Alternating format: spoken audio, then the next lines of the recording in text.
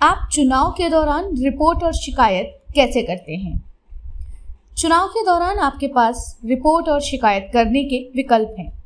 यदि आपके पास कोई शिकायत अधिकारियों द्वारा कार्यवाही न करने के कारण है, तो आपके पास चुनाव अधिकारियों से संपर्क करने के कई तरीके हैं। अधिकारी के पास जाना।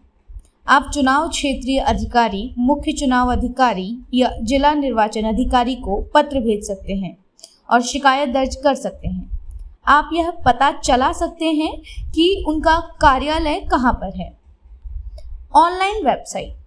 चुनाव आयोग की राष्ट्रीय शिकायत सेवा एक वेबसाइट है जहां आप सभी शिकायतें और सुझाव दर्ज कर सकते हैं या जानकारियां दे सकते हैं। ईमेल। यदि आप एक भारतीय नागरिक हैं तो आप complaints@eci.gov.in पर एक शिकायती ईमेल भेज सकते हैं, और यदि आप एक विदेशी मतदाता हैं तो आप overseas.elector@eci.gov.in पर ईमेल भेज सकते हैं।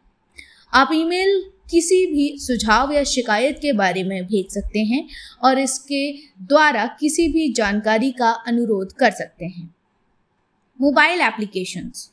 अगर आप एंड्रॉयड स्मार्टफोन उपयोगकर्ता हैं तो आप प्ले स्टोर पर जाएं और वोटर हेल्पलाइन ऐप को डाउनलोड करें। आप इस मोबाइल ऐप से अपनी शिकायत दर्ज कर सकते हैं।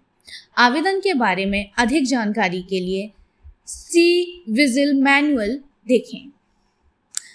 डाक द्वारा आप एक पत्र चुनाव क्षेत्रीय अधिकारी, मुख्य चुनाव अधिकारी या जिला निर्वाचन अधिकारी को भेज सकते हैं और शिकायत दर्ज कर सकते हैं। कार्यालय कहाँ पर है, इसे आप पता कर सकते हैं।